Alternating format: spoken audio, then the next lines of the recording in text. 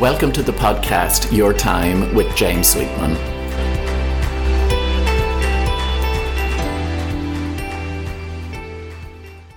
Hello, and thank you for tuning in. This week's podcast is slightly different in that I'm not delving into a particular topic. It's me sharing with you, my listeners, some stuff that's been going on with me and why I'm pressing pause on many aspects of my business. If you are a subscriber and tune in weekly, you'll know that I didn't have a new episode last Wednesday.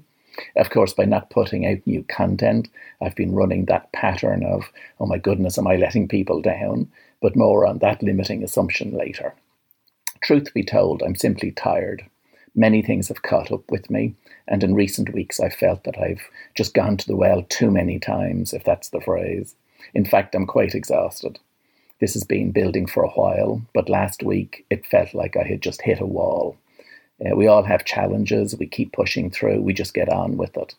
I often speak about giving ourselves a break. Most of the time I'm focusing on being less tough on ourselves, but there's also a real break, a time out. Because I'm focused on what's next, I forget that in the last few years I've had bladder cancer, which involves ongoing monitoring, 2 operations for skin cancer, totaling over 40 stitches in my body, witnessing my dad deal with pancreatic cancer and pass away just over a year ago, and of course all the grief that lingers, and then throw in for good measure a pandemic whilst trying to keep a business ticking over. It's been a lot. And whilst I've broad shoulders, I need some rest. I always think it's ironic that we teach what we most need to learn. A theme of so much of my work, especially in the last 2 years, has been self-care and well-being. A few Sundays back, October 10th, was World Mental Health Day, and I posted online about how self-care is not selfish. Intellectually, I know that, but somehow the anesthetic of habit, of how I've always operated, of the limiting assumptions, of the conditioning that's been ingrained in me over decades, still had me equating self-care with laziness or selfishness. On top of this goes a sense of being a fraud. I speak about self-care, but if I've allowed myself to get so depleted, well, I mustn't be living it. And just for added self-imposed pressure, the belief that I have a purpose, that maybe I'm here to communicate wisdom and insight to others, to be of service to others, and if I stop doing that, well, I'm letting people down. There were a few specific catalysts recently that have forced me to pay attention to what's going on in my life. The universe is always trying to teach us, to prompt us to pay attention, to course correct when we've drifted from our sense of authenticity or wellness, or simply when we've disconnected from our true essence, which is love. I know that when we take action from a place of exhaustion, it always leads to resentment. And recently I've been resenting my schedule, and that's not good. When it comes to career, I've often said it's like I've won the lotto. I'm doing what I'm meant to be doing in this lifetime. So this sense of resenting work that at another level is so precious to me and that I'm so blessed to do is quite alien to me, even worrying. Deep down, I love producing this podcast, but when I see a seemingly never-ending schedule of producing an episode a week, which by and large takes about a day's commitment, not to mention the pre-planning and organising of guest interviews, it's weighing heavy on my heart. What started as a fun experiment became part of my weekly schedule, and the joy was seeping out of it. Earlier this month, I marked the 200th edition of my community newsletter, Next Steps. That's been 17 years in the making, 600 articles, 200 book reviews. A great achievement. But it's also a big commitment. It certainly started as another labour of love, but again, in recent times, the obligation of writing 3 articles a month became more of a chore. I'm used to applying myself, doing what needs to be done. When you run your own business, if you don't do it, well, it doesn't get done. There's the definition of discipline, which is doing what you should do when you should do it, even though you don't want to do it. But I've fallen out of love with that definition, beating myself up with the word should. I've been pondering why should I do it? And why do I do what I do? Now, I have the awareness to know that when the energy around producing something is off, if I'm doing something for the sake of getting it done, well, I'm just putting more noise out into an already noisy world. There are hundreds of thousands of motivational quotes, articles, and videos posted online every day. Even though some might label me a motivational speaker when you're feeling tired and flat, I know the last thing I need is a motivational quote. And if I put my business hat on, as my accountant reminded me recently, I'm not paid for producing a weekly podcast or monthly e-zine. They are voluntary parts of my business. And yes, they enrich my service offering, facilitate my purpose as a communicator, deepen connection and add value for listeners and readers. But somehow it's begun to feel unbalanced to me. This would also highlight the fact that I'm an expert giver, but not such a good receiver. The straw that broke the camel's back, though, was when I was working with a client recently, a successful business owner who was seeking to make some changes following a very stressful period. Anyone in my profession knows that it's not only that we teach what we need to learn, but we would also see our own issues mirrored in our clients. So from the outset, this was curious to me. During a pause in the coaching conversation with the client over a cup of coffee, he asked me an off-the-cuff question. He said, "James, do you enjoy your life?" Now, in those scenarios, I'm usually the one asking the question, so this one, seemingly from nowhere, really hit me between the eyes. I could feel the question stir something in me, a true sign of a powerful question. Emotion was moving. I took a gulp of coffee and answered with a weak yes. Driving home that afternoon, and even since then, I can't shake the question. There are so many things and aspects to my life that I enjoy wholeheartedly, but others, mainly to do with my work, that no longer spark joy, to quote Marie Kondo. Logically, it makes sense that anyone who's been in business for almost 20 years, as I have, we instigate and navigate changes. My work has certainly grown and evolved.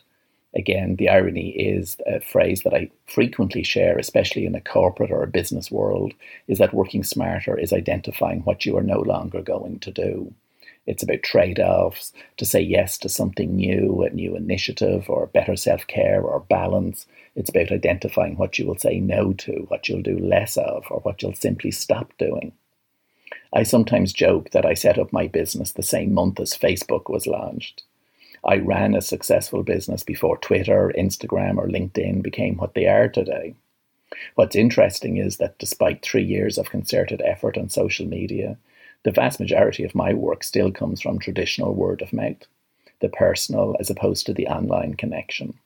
Somehow over the years, an ever-growing aspect of my work has become media production. Facebook, LinkedIn, Twitter, and Instagram posts, all subtly different for different audiences. Video production, I set up a YouTube channel in 2015, and then of course the podcast from May 2019. At the outset, all of these projects were fun, they excited me, but then they just became regular commitments on an ever-lengthening to-do list. Of course, with the pandemic and the substantial loss of business I endured, I had more time to devote to media production. I also felt that my daily quotes and words of inspiration, tips on self-management, etc., would be of benefit to people, and these were posted with a conscious positive intention to be of service to my community. Now, thankfully, as the income-generating side of my business, the one-to-one coaching work, the group work, the conference talks, is building momentum once again, something has to change because there are only so many hours in the day. I'm reminded of one of the famous habits of highly effective people by the late Stephen Covey, which is put first things first. My core work is coaching, speaking, leading workshops and writing, and that's also what I enjoy the most. It's also how I earn my living. If I'm seeking to work smarter and realign with what I enjoy the most, well, the obvious thing to lean away from is the substantial social media output, not just from a time perspective, but because it has become a chore to me. When having the coaching conversation with the client who had posed that question, James, are you enjoying your life? We discussed that if we run our own businesses and we're doing something we don't enjoy, well, if we cannot change it, well, then who will? The client was identifying what he could pull back on or delegate, and driving home in the car from that session, I was starting to compile a mental list myself. Surely controlling your own schedule has to be a benefit of being your own boss. But of course, being your own boss, I found, means giving free rein to the voice in the head, that inner critic, the boss from hell.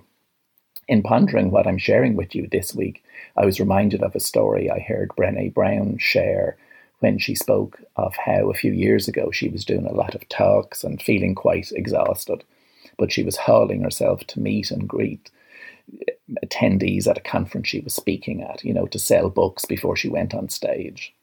Another speaker suggested that she rest. I can't remember the exact phrase, but I recall it as something like the fellow speaker saying to Brené Brown, you spend a long time exhaling, sharing wisdom, stories, and inspiration with others. And it's now time for you to inhale, to breathe into yourself, to resource yourself, to fill yourself up. And I've been thinking a lot about that recently. Once again, I'm back to balance, the giving and the receiving, the output and the input, the exhale and the inhale. Another favourite spiritual teacher of mine, Iyanla Vanzant, speaks about feeding others from the saucer because your own cup is overflowing. When my pal and intuitive coach, Georgina Durkin, a past guest on my podcast, asked me recently, James, what is it that you need? When I let my body answer, and through blinking back some tears, the word was rest, because my cup is fairly empty. I referenced a few times in recent episodes my new book that is in the pipeline. Over the last 6 weeks, the momentum I'd built up over the summer, writing it, getting the photography done, has slowed to a virtual stop. There was a delay with the designer, and my cherished editor, Sarah, was honest and upfront to say that she didn't have enough time to devote to it as she would like to. I was eager to get it out before Christmas, but the wiser part of me knows that this delay is meaningful. The universe wasn't conspiring to assist me because my energy wasn't right around it. The book was becoming another project, another commitment on my to-do list. And I've seen this pattern before with me. I'd push through just to get something done, but I didn't want that for this book. It's something I've loved working on over the summer, and I want to get that feeling back. So it's been parked until the new year. Creating a pause, a little space around it, means new ideas as to how it can be even better are popping into my head. How some of the themes can be expanded upon, or maybe even new chapters added in. With the book, as with other aspects of my work, I just want to be swimming downstream again. Discussing progress of the book with a friend, or rather the lack of progress this week, I heard myself say that I've had 30 plus years of hard work in my life, and now it's time for heart work. And for me, that's the key. Again, intellectually, I know this. I've spoken for many years about replacing the old striving until you arrive with the love of the process, shifting the dial from achievement to fulfillment. I was reminded of this again when I was reading a section of a Debbie Ford book. She's most known for The Dark Side of the Light Chasers, but this particular book is called The Best Year of Your Life. She spoke about the hard work she had put into fulfilling a dream of being a New York Times best-selling author, and she'd achieved it with her book. She'd been on Oprah, and she'd achieved all of her professional dreams. She then is honest enough to say that she found herself sad and confused. She realised that working hard to create her fantasy life had just left her exhausted, and rather than life being easier when she'd achieved her dreams, it was actually harder. She shares that what she was chasing for so many years was a feeling of being valued, of knowing that her life mattered. I can relate to that. As Debbie Ford said herself, if you just asked family or friends or noticed the evidence all around her, she would have recognised how she added value without all the chasing and striving. This leads me to a point I've touched on before, but that has really hit home for me in recent weeks. Is my doing coming from a place of worthiness, or am I doing all that I'm doing to prove my worthiness? If I'm brutally honest, the regularity of my output, the monthly e-zine, the weekly podcasts, the 24-hour response to emails, the constantly being switched on, is not coming from a place of worthiness. It's rooted in the fear of not being good enough, of constantly trying to prove my worth. And that is a difficult pill to swallow, a difficult realization for me to admit. It stirs feelings of being a fraud, teaching what I really need to learn. Dr. Heal Thyself. I know that this is a pattern I've run for a long time. It encompasses everything from striving to get good exam grades in school to not turning up to a friend's house without something home-baked, because deep down, just me is not good enough. And if I go really deep, it's because I've believed that people are interested in the work I do and what I can enable for them, not necessarily me. When we are in pain and when we suffer, when life feels like a lot to cope with, and my goodness, we've all had a lot to cope with a little awareness and curiosity, there is an opportunity to shed what is no longer working, what is beyond its sell-by date.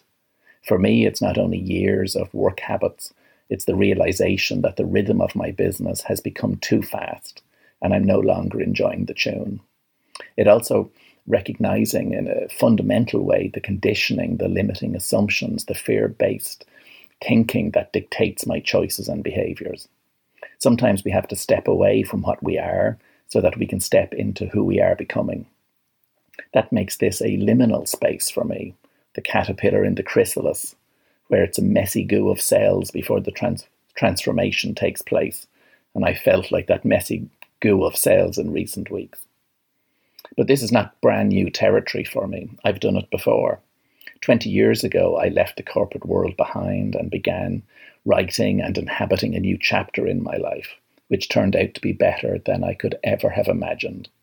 If that old adage of God has bigger dreams for me than I can dream for myself turned out to be true 20 years ago, it remains just as true today. I suppose I just didn't expect to be dealing with another dark night of the soul when I'm questioning everything. But that spark of light in me, my soul, my deeper wisdom, I know all of this is unfolding perfectly. I'm being asked to surrender, to trust the unfolding, and as a conditioned doer and achiever who likes to be in control, this is a sizable challenge for me, but I'm up for it. When I work with a client who feels stuck, I ask them what change might be trying to take place if they surrender to the unfolding. That's the question I'm now asking myself, but to hear the answer, I have to be quiet for a while, to surrender, to float, and to let the current once again take me downstream. So that's a deep share, but I've pushed my comfort zone in saying it because I know being honest, authentic, and real encourages others to do likewise, and I'm a firm believer in the adage, the truth will set us free. Whilst we are all perfectly ourselves, we are also works in progress, myself included. A phrase that sits neatly with me at the moment is being an apprentice to the unfolding. This stimulates a sense of excitement, curiosity, and possibility. From a place of feeling more rested, I will have the energy to dream again, to forge a vision for a new chapter in my life.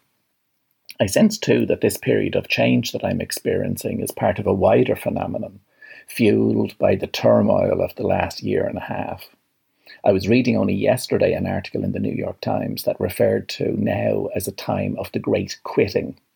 People are quitting jobs, cities, marriages, and their Twitter feeds, not because they are weak, but because they are smart. It's about establishing new boundaries, new tolerances.